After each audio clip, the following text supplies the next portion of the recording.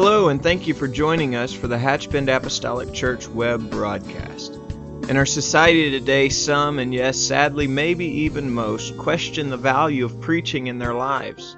But we still believe what Paul said in 1 Corinthians chapter 1. In essence, Paul preached that God has chosen the foolishness of preaching to save them that believe. And so that's why we still place such a high value on the preached Word of God in agreement to the Scripture. And so now I'd like to thank you again for joining us for a message from our pastor at Hatchbend Apostolic Church.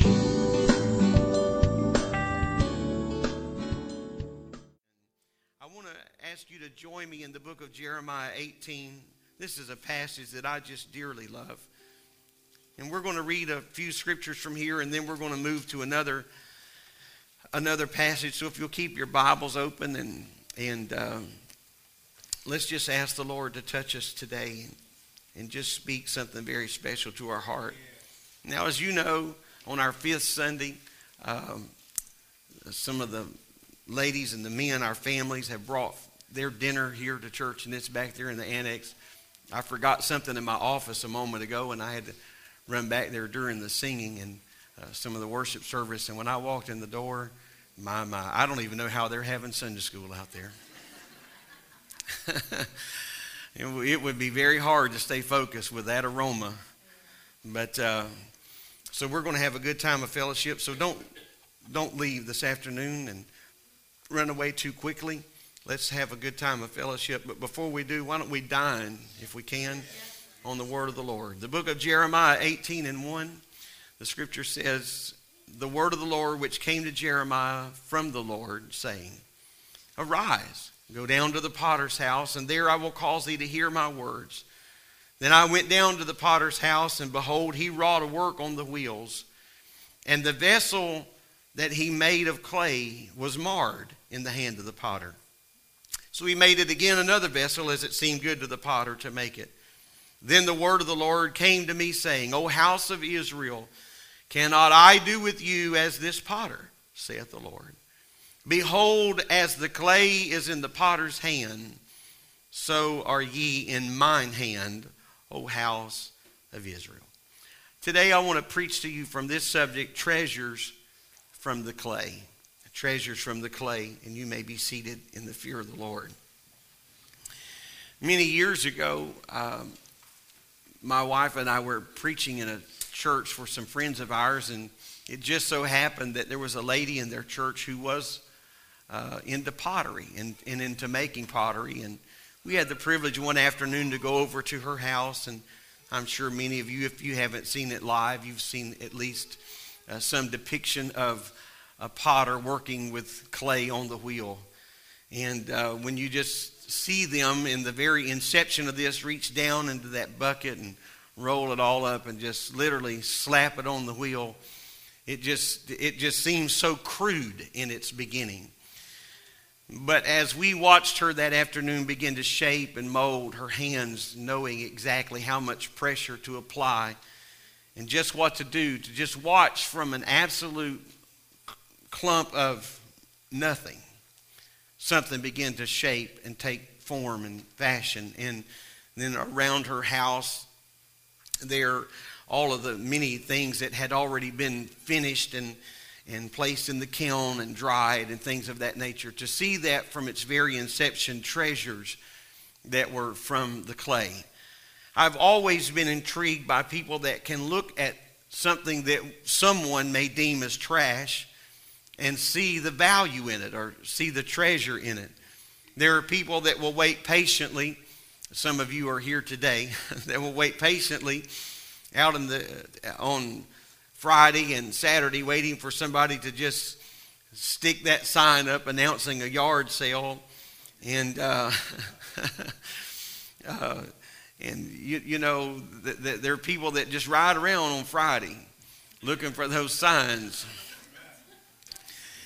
and depending on how many signs they find on Friday, they don't even get a good night's sleep Friday night, just thinking about what's about to take place the next day. I'm trying my best not to make eye contact with at least one man in this church. They are waiting so they can rummage through one man's trash in search of a hidden treasure.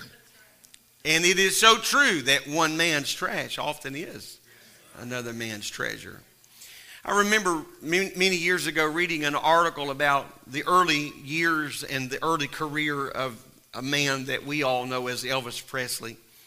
Many people amazingly told him as a young man that he would never make it in the entertainment industry.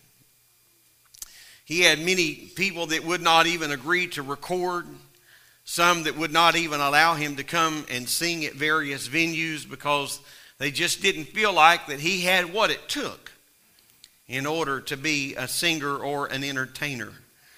However, there was one man by the last name of Parker that first heard Elvis sing, and instantly there was just something in there. Despite the naysayers, despite perhaps even a little bit of the wounded spirit of the man that was now performing in front of him, he realized there's something here. And there may be something worth taking a chance on. Maybe there is a worthwhile investment here. Well, I believe that he certainly realized later he had made the right decision. Norman Vincent Peale, a well-known and successful author of many books, has, I believe, an interesting note of hope as well in his past. The book that we know most about, or probably think the first about when we think of Norman Vincent Peale, was his book entitled The Power of Positive Thinking. While it was still in manuscript form, I did know the figure, but while it was still in manuscript form, it was turned down again and again and again and again.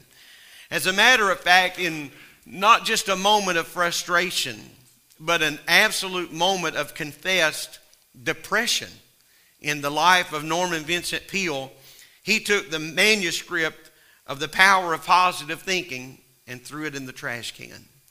His wife was aware of his condition and aware of everything that he was facing and how discouraged and despondent he was about this. And so when he walked away and oblivious to what she was about to do, she went to the trash can, retrieved that manuscript, and on her own, she decided, I'm going to try it one more time. Just maybe one more publisher. It was that company that picked up the book, and it stayed on the top sellers list for a long time, and it has been read by literally tens, if not hundreds of thousands of people today, influencing them in a very positive way, encouraging them through seasons of desperation. His wife saw an untapped vein of talent, and she was willing to keep pushing for something that she believed in. And aren't you thankful that some people have the ability to just see beyond all of the mess and realize there's something of great value here. There's something of great value.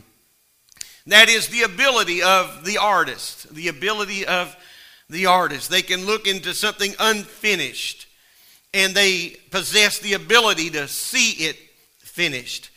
And I pray to be very sensitive to the Spirit of God for things like this, especially when it comes to spiritual matters. I want to sense the spiritual potential that people have in their lives. I say many times, it kind of is convenient to say this at baby dedications and things of that nature, but it's certainly not the only time. As a matter of fact, this would be a great moment to mention this right now, because one of our small-aged Sunday school classes are coming in to join us right now. And when I see these children marching in line, when I see them coming down the sidewalk, when I see them joining us in our adult Bible class, many, many times my mind just drifts a little bit, and I wonder just how much potential there is right there in the lives of those young children. And so long before you get frustrated because they cry out and interrupt the service, in your opinion, or they do something that, I'm not talking about children that are off the chain, but I'm just talking about long before you get frustrated because they cry out and interrupt our perfect world. Never underestimate the value of some hidden treasure that may really be locked up in their young lives. And the artist that can look at something unfinished but they can realize that in there is some talent and ability, and I appreciate that, and I want to be sensitive to that. As we consider Jeremiah 18, once again, to think that something as common as clay, God could give mankind talent and ability to see beyond the thing that most of us would probably just refer to as mud. But to the artist, they see a hidden treasure. The mind and the hands of the artist are intrigued, to say the least, to get their hands upon it and start molding and shaping and pushing and pulling and realizing that I believe, given the right conditions and the right amount of time, that I can make a treasure out of that you call mud. Several months ago, my wife and I had the privilege to be in another city. We were on a coastal city, and we were going to eat, and we were eating, going out to a restaurant there to eat. And as we were making our way to the restaurant, there was a man who had a booth set up outside, and he was an artist that worked with glass. And so he just sat there and began to create things live, and people were gathered all around, and so I just couldn't help but to stop on the way in. Here's a man that's just taking rods of raw glass and a fire, and he's just sitting there, and he's just talking to the audience. He was quite an entertaining man to talk to, and so as he was just talking, he was just working the whole time with his hands, and I had no idea, of course, as well as probably nobody else in the audience, what he was doing, but he knew all about what he was doing. And because we were near the coast, he was making a lot of things that were nautical in nature. And so as he would just work, and at first it was just a glob of glass. And then after a while you begin to realize he's making a dolphin. And how did you bring that to life? Right there and just before us, I was so intrigued that after we finished our meal, I had to go back out and stand around just a little while, because I'm intrigued that a man can just look at rods of glass and say, you know what? I believe I can make something of value out of this. I believe that I can do something that will take this far from the raw material and bring it into something that will be value of great value. And so I was thankful for that, amazed at how he could do that. In his mind, I believe that he would see that before it even existed. Of course, the ability to look at a blank canvas and then just to envision the finished product, that's a true gift. Many times in Pioneer Day situations or in the mall or whatever, we've all walked past an artist that was standing there, and you could stand and watch them paint, and especially those that have the brushes and do the mountains and the trees, and it just seems like with just a touch here, a twist there, it just all comes to life. I'm sure many of you are like me in this sense, as I stand there and watch someone with great ease, and it just seems like very, very little effort bring those mountains to life and that stream to life and those trees and those birds. I get to thinking, I could do that. It just looks so arbitrary. It just seems like the strokes are so random, and yet a bird now is in the sky, and a tree is there, and a lake, and it just seems like, and I realize that I do possess the ability to hold a brush. I do believe that I can make my hand jot in and out over and over and over. But what's missing in my life is the ability to see that blank canvas finished. It's not about whether or not I could hold the little board that holds all the colors of paint. It's not about whether or not I could hold the brush and figure out what colors to put together. The inability is far beyond that. I don't know how to look at something blank and see it finished. But I'm glad God's not that way. I'm glad the Lord doesn't just look at the blankness of our life, stand scratching his head and say, I wonder what I'm going to do with this. God has a plan. I talked about that Wednesday night. Before we were even born, God had a plan for our lives. And when we were born into the kingdom and the kingdom cause, he was not perplexed as to what to do with us now. Now, where can I find a place to plug him in or her in? No, God knows about the treasure. One treasure that bears mention in the United States of America is found in Keystone, South Dakota. Between 1927 and 1941, one artist gathered some 400 workers for a project that would intrigue millions upon millions. Together, they sculpted the 60-foot busts of George Washington, Thomas Jefferson, Theodore Roosevelt, and Abraham Lincoln. Together, they represent the first 150 years of American history.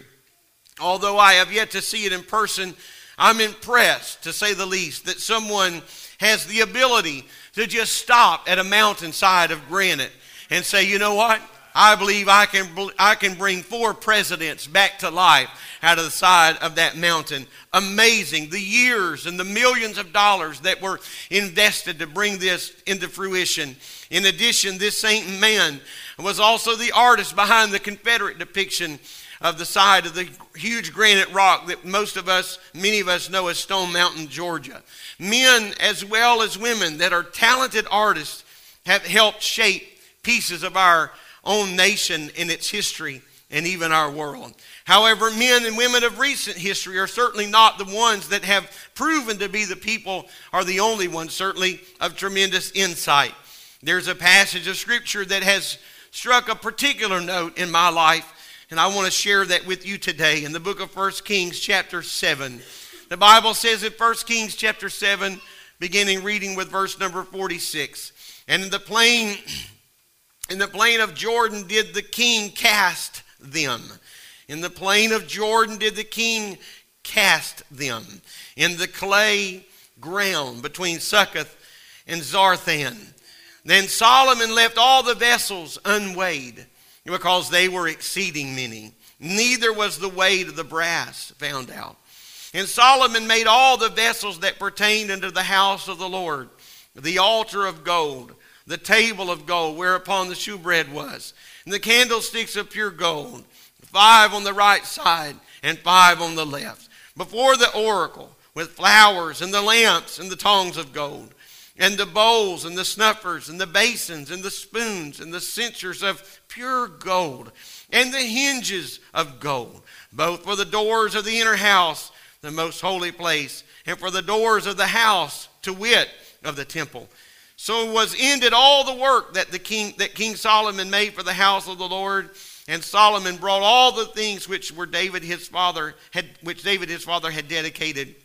Even the silver and the gold and the vessels did he put among the treasures of the house of the Lord. I know that was a lot of reading today, but I just wanted you to get the picture here. This passage contains the story of another man that was very insightful. And I think this particular passage gives to us some real valuable information, something that we ought to take home with us at least. There was something about this clay pit. The Bible says that Solomon, when he saw this pit, and it gives us approximately where it was located, Solomon, just something in his heart said, you know what? I think I need to purchase this clay pit. I think I need to buy this clay pit. Maybe there were other people in places of influence in Solomon's life. Maybe some of the men closest to him were kind of looking at it like just another piece of real estate. And they were thinking, Solomon, why in the world would you buy this clay pit? What value is there in that clay? But something in the heart of Solomon understood, a spirit of discernment, if it were, something here that perhaps no one else was able to see. Here in this obvious valley was a clay pit that would no doubt be the last place in the world that many people would look in order to find something of value. But listen again to verses 45 and 46. The Bible says, in the pots and the shovels and the basins and all these vessels which Hiram made to the King Solomon for the house of the Lord were of bright brass. In the plain of Jordan did the king cast them, in the clay ground between Succoth and Zarthan. It was here in this place, it was here in this little valley where all the vessels of brass were made from the ingredients of the sand and the clay that was found in the valley. In addition to the vessels of brass that came out of the content of this particular valley, The Bible says that the clay was dampened. Our history teaches that the clay was dampened and then beaten into forms or molds, if you please, for all the other precious metals.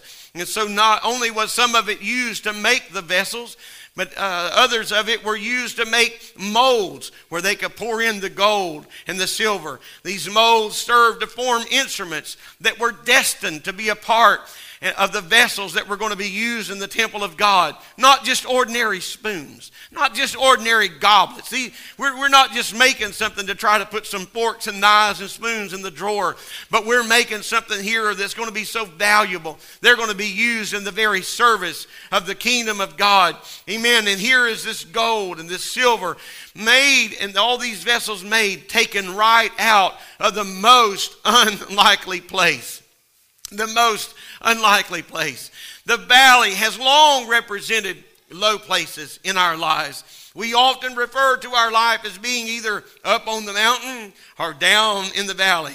Of course, the mountain represents times of strength, times of growth, seasons of victory. Of course, amen, we know on the other hand, the valley is referred to as times of disappointment or times of discouragement. Yet, it was in this valley where a lot of garbage was thrown. This valley where a lot of people said, I don't know if any good thing can come from that or anything can happen positive out of that. But Solomon, this wise man, looked and he beheld the potential of the ground. He didn't just look at mud. He didn't just look at clay and think we could get a little bit of brass here. But Solomon said, I believe this is made of the right thing. This can be the mold. It's not going to be the vessel. Hear me now. This is not going to be the vessel in some instances, but it's going to be the mold that I'm going to use to shape the vessel. I want you to hear me this morning when I tell you that God has many people that are a part of the kingdom. The kingdom of God is made up of many, many men and women, and we all serve a very specific purpose. And I'll tell you today that there are vessels in this house that God has used all throughout the years. They may be what we would refer to in some instances unsung heroes. There are silent voices that work behind the scenes. There are those that are working in Sunday school classes, those that are working in children's church, those that are working in student ministries, those that are working in various outreach ministries or in-reach ministries that maybe their name is not on the screen. Maybe we don't hear a lot about what they even do or how they do it or how often they do it. But what they are that clay that has been beaten, that clay that has been pressed, that clay that has been made as something that would form something else, that would shape something else. And that something else is going to be something that is going to be gold and silver and used in the service of the house of the Lord. I'm here today to tell you that whether you are the finished product, that golden scepter or that golden vessel that is seen for one and seen by all, that is praised and prized and treasured, or whether you are the one that just simply in the shadows of the night, in the obscurity of hidden hands ministries, we're shaping and forming and molding. Amen. You today are just as equally in value as anything else this day. Hallelujah. Hallelujah. I was thinking just a few days ago, we were in Ocala for our district conference, and Brother Jerry Jones was our guest speaker, and he has served for many, many years now as our general secretary for the United Pentecostal Church. But Brother Jones has been on the scene a long time, many, many years, has worked at headquarters before in other capacities, and has pastored several churches, at least there in the St. Louis area, Missouri area. And I only know this because I've heard him preach at other times and talk about where he came from and the humble beginnings. And he referred to this, as a matter of fact, one night at the end of one of his messages. at our district conference about how that a man went to a place called Hog Pond, Louisiana, and started a church. I'm not thinking that the list was very long for somebody that wanted to go to Hog Pond to start a church. But somebody went to Hog Pond and started a church and just kept the doors open. And when one preacher would come for a little while and leave, there was one of the men in the church that wasn't called to, he was called to preach, but he knew he wasn't called to pastor. And so he would kind of hold that congregation together until somebody else could come. And somebody else came and stayed there just a little while. And they moved on. And again, this man just kept everything going until finally the man that was supposed to be there finally got there, and he served decades there in that church. And then Brother Jones began to talk about, I believe, some 42 preachers that have come out of that church. Many of them, several of them have served on the general board. Are you hearing me today? Amen. They were God said, I've got to have some vessels. I got to have people that I can use. And I stood there sitting on the platform that night thinking about that very story that Brother Jerry Jones himself, we have the value and the privilege of him touching our lives and challenging us ministerially. He is the vessel. He is a golden scepter or a golden cup, a golden fork, if you please. But somebody, you see, before we could ever have that vessel, had to say, I'm willing to serve as a mold.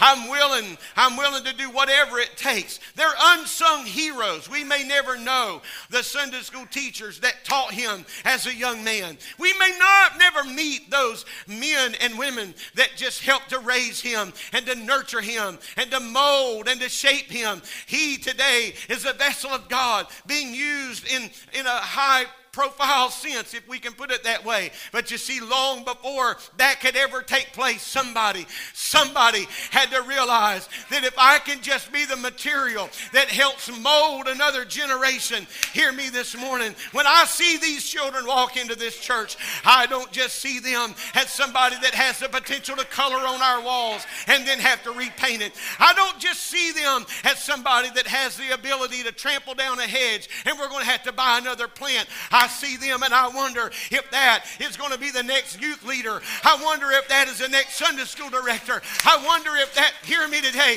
I wonder, oh, hallelujah, I wonder if the next pastor or shepherd of this church, amen, is sitting right at our feet today. Oh, I say, dear God, help us in this hour to realize there are some treasures that we can pull out of this clay. Don't underestimate the value of what God is doing in their lives. We've had the privilege to meet and shake hands with some fine home missionaries that have gone into cities where there were no churches, and they just begin to dig and to pull and to pray and give birth to a church. We've had the privilege to shake hands with some fine foreign missionaries that have said, I'm willing to leave the comfort of the United States of America and go around the world. And we've had the privilege to shake their hands. Some of them who have gone into communist countries and they have given birth to churches. Are you hearing me today? They could be sitting here among us this morning. Amen. There are some treasures that are in the clay of this very church. And so if we cannot be, hear me today, amen, don't throw in the towel just because you can't be the golden cup. Don't give up because you can't be used to be the vessel to pour the oil. If you could say this morning, if I can just be the mold, if I can just be the one to help form and to shape, if I can be the one to touch their lives and positively influence their lives, then we too will experience treasures from the clay. Oh, God, help us to look beyond. Help us to look beyond the faults and look beyond the things that are wrong and see what's right and to be an encourager. We ought to encourage our Sunday school teachers. Amen. Whether you have children in their class or not, you ought to encourage your Sunday school teachers. Because I'm going to tell you, some days on the way home, they ride home a little frazzled. They drive home wondering, I don't even know if I connected today. As a matter of fact, there may be one or two back there still tied up right now. Our ushers always go back through there after Sunday school just to make sure somebody didn't get the upper hand on them. So they may look a little shell-shocked right now. They may be a little frazzled right now. We need to encourage them. We need to strengthen them. It's hard. It's difficult. It's not for the faint of heart. But you know what? Somebody said, I'll teach that Sunday school class. I know my name may not be on the marquee, and my name may not be on the sign out front. Some of you, as a matter of fact, I would venture to say the vast majority of this church don't even know who our Sunday school teachers are. And if I could just confess to you today, there are many times I don't even know who our Sunday school teachers are. Well, that shocked a few of you. I don't worry about that because we've got good people in charge of that. So I can sleep through the night and not have to worry about that. We do discuss those things. I don't want to make Brother Darrell and Sister Amy look bad there. I'm just telling you that there are seasons of time I walk by the classroom and say, well, I didn't know you was teaching. God bless you and thank you for doing that. But I appreciate that. But you may not know who they are. You may not know who they are. You ought to find out who they are. You ought to say, I want to encourage you. I want to thank you for doing that. You know why? Because they're the molds. They're the molds that are shaping lives. They're the molds that are helping us. They're the molds that are touching us. Oh, yes, they are. Yes, they are. I referred to this a few services ago, and please just let me go back here if you don't mind. I was thinking about a few weeks ago when Sister Boyd and I were away, and I'm thankful for the privilege to be invited to go anywhere and speak, but I'll tell you now, this is my favorite place to be and the favorite pulpit, and so when we're out preaching somewhere, we're not shopping. Well, you know what I'm talking about. Oh, Lord, Father, forgive me for I have sinned. We're not shopping out for another church to be in. That's what I'm talking about. I just should have left this whole thing alone. That's not what we're out trying to do and do all this kind of business. We know where God has placed us and we're content with that. But here's what I thought about while we were gone. Let me get back to my thought. Please come back with me now. I was just thinking while we were there and you were here having church and there were a couple of things that happened to us while we were there, very specific, how God used people that we had never even met to minister to us and to meet us right where we were. And I'm going to tell you that I came home and she came home a better pastor and a better pastor's wife. You know why? Because somebody touched our lives. Somebody shaped us. Somebody molded us. Somebody, hear me. I want you to understand that and realize that when we are here or are not here and somebody's had the privilege to help mold us and shape us and maybe to polish this area of our life or knock a rough, jagged edge off of that area of our life, I say, oh Lord, thank you for that so much. Thank you for that so much. I feel like testifying here today. I just never thought I would say this morning. Didn't cross my mind, but Friday night we were scheduled to be in a service. It was a time of celebration for some dear friends of ours, Brother and Sister Olson in Jacksonville, celebrating their 30th anniversary, and my wife wasn't feeling good, and we don't talk about this publicly a lot, but she wasn't feeling good and didn't know if she was going to be able to go, and I told her twice. I said, just don't worry about it. I'll go by myself or I'll stay home with you. And she just said, no, I just feel like I need to be there. I just feel like I need to be there. I want to be there. And I knew she didn't feel like going, as far as physically feel like going. We drove and made our way there, and through the service I kept looking at her to make sure that she was all right. And then at the end of the service, we all kind of got broke up into some prayer, and we were just worshiping the Lord. In a little while, I looked across the building, Brother Kenny. I saw my wife had her hands laid on her. I didn't even know who the lady was. I didn't recognize her. As a matter of fact, when I first saw, I couldn't even see the lady's face, but I saw her hands. Just hang on with me here. I saw her hands laid on her head, and I saw the look on her face. I recognized that look. I couldn't hear her praying, but I recognized that prayer. I knew that she was interceding for someone, and I looked across that building, Brother Polk, and I said, this is why we're here. I know the sign and the brochure said we're here to celebrate 30 years, but I realized that God had brought somebody all the way from the state of Mississippi, hallelujah, that needed prayer. They needed not just anybody to pray for them. They needed somebody to pray for them that knew right where they were. It was another pastor's wife that has the same thing going on in her life that my wife has going on. And God said, I'm going to use you. I'm going to use you. Are you hearing me today? I don't want to miss these opportunities. I don't want to miss those seasons. I don't want to miss those chances. Oh, God, help us to realize there's some value to what we're trying to do here today. There's some real value to what we're trying to accomplish here in this house. Oh, hallelujah. Oh, hallelujah. Let's love the Lord. Can we? Thank you, Jesus. Oh, God. Oh, God. Oh, God. Oh, in Jesus' name, in Jesus' name.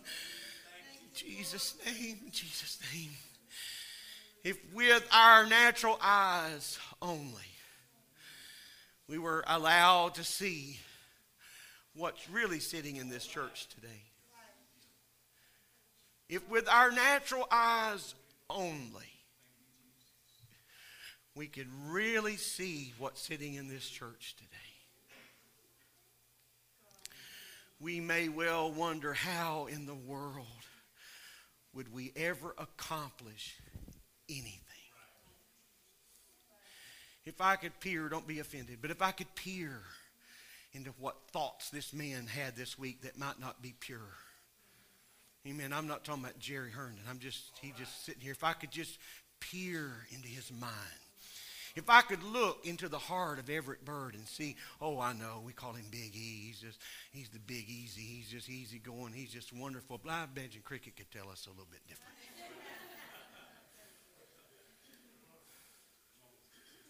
If we could, with our natural eyes, see what's really here. I'm going to stop right here. Woo, he said, woo, woo. But I'm coming over here. If with our natural eyes we could really see, we might be on, oh, Lord, how could we ever accomplish anything?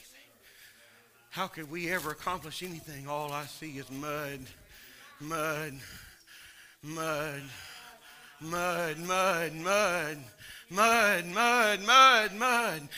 But when the artist comes in, the artist dips down, slaps it on. It may be mud now, but give me a little while. It may be mud now, but just give me a little while. We may see some people that walk into this building and their lives are so undone and so fragmented. Their lives are just shattered. And we think, how in the world could it ever be any different? And how in the world could we ever start? How in the world could we ever see an end result here? I'm thankful for the passage of Scripture where the Scripture talks about in the building of Solomon's house, in the building of that temple. He said you need to get some carpenters, and you need to get some men that can work stone, and you need to get men who know how to beat brass and beat gold. But he also said, don't forget the menders. You're going to need some menders. You're going to need some people there that when something gets bent, somebody can mend that. You need somebody there that when something gets tweaked out of control, I've preached on this before, you've got somebody in the house that knows how to mend that. Not just somebody that knows how to saw a board, not just somebody that knows how to beat out gold, not just somebody that knows how, not just somebody that knows how to take nothing and make something from it. But he said we need among this group some menders. I'm telling you this morning, I'm so honored to call this place the church that I have the privilege to pastor, and I'm doubly honored to say that in this house we have a lot of skilled men and women, but you know what we have beyond that? We've got some menders in this house that when broken people come in and wounded people come in, we don't walk around with our legal pad and try to check mark everybody's fault and their frailty. Woo, hallelujah. But we got some menders that say we can love them as they are. We'll work and mold and shape, and when we are done, when we are finished, we will mend them. We will mend them. God, let there always be menders in the church. Let there be menders in the church. Hallelujah. You bend your car, you have accident, somehow it seems like a big deal to us, but it's not a big deal to a mender. They already know. They know just exactly what they're going to need to do to just keep rubbing that and bending it out, pulling and tweaking and twisting. They already know what to do. And so if we see with natural eyes, we would only just see the mistakes and the failures. But God looks beyond those fractures. God looks beyond those oddities. And he sees the true ability that's lying there as an untouched vein of opportunity. Some of you old timers, forgive me for using an illustration that's going to leave so many people out, but some of you old timers remember Brother Charlie Mahaney. Somebody had to say, I'll mend him. I had the privilege to meet Brother Mahaney. And I'm very honored and humbled by that. But I want to tell you what I consider to be the greatest privilege. I met the man who won him to God. He stood before and gave a presentation one day to the district board. And he was talking about soul winning. And he talked to us about all those Sunday mornings that he went over to Charlie Mahaney's house and had to give him enough coffee to give him sober enough to get him to church. Get him back on his feet. Charlie fall off the wagon again, Brother Mahaney. He said, I just kept going. Kept going. Somebody said, I can mend. I'll mend that. And they kept loving him and loving him and loving him and loving him. Loving him and loving him. And there's probably been very few people that's had the impact in our organization that Charlie Mahaney had. And so we need some menders. And I need our musicians to come. I don't want to preach past the moment. But I pray that somehow, you know what, Brother Chris, if you just come back and sing that same song, would be probably all right. I'm just so glad that somehow we could just look at the lives of people and realize how God sees them. There are so many broken and confused lives. But you know what? We don't know today that what some of those most broken and fractured people may preach one of the greatest revivals of all times.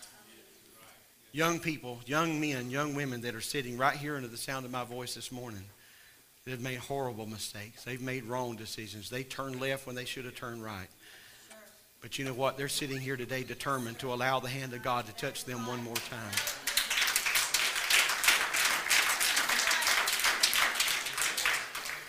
And you mark my word today. You call this whatever you want to call it. But you mark my word today.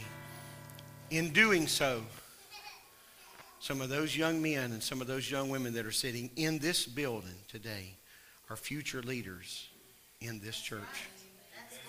Amen. They are future leaders.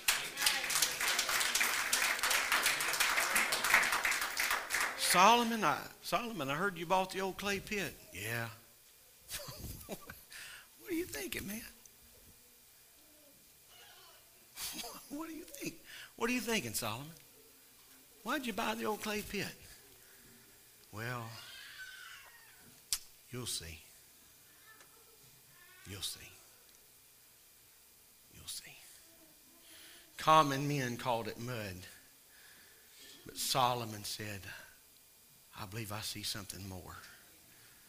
We've got the ingredients for brass. We can mold this together and come up with brass.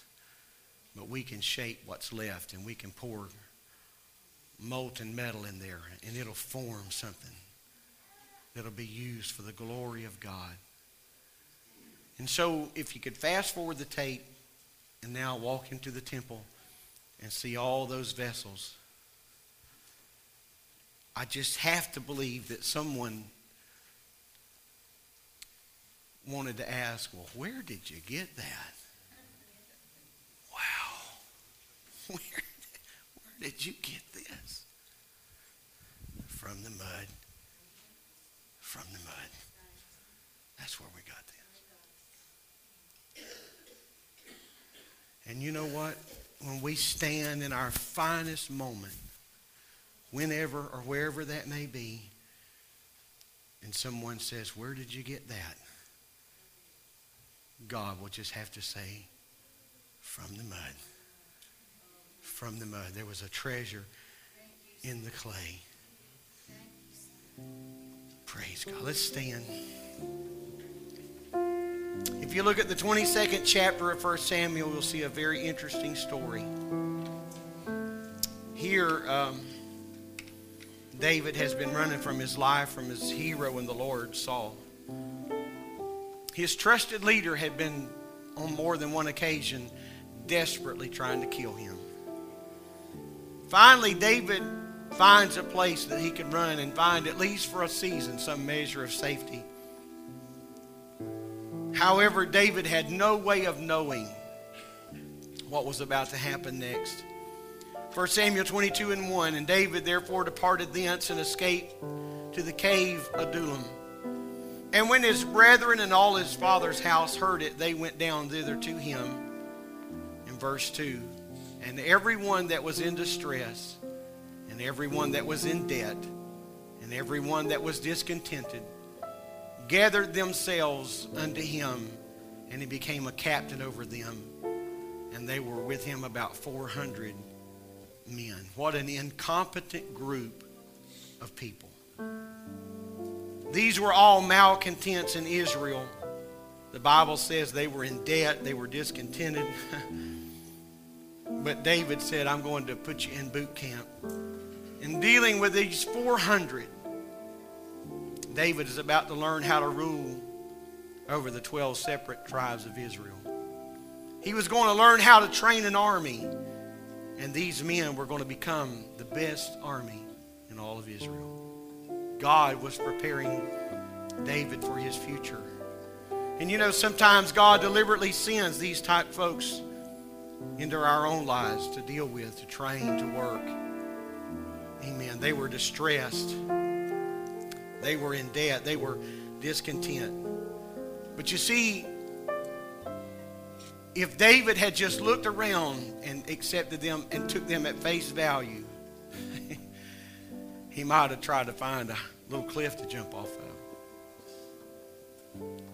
But David, somewhere in his heart, said, you know what, I'm just going to start working with what I got. I'm just going to start molding what I have and shaping what I have. I'm so glad the Lord didn't give up on me.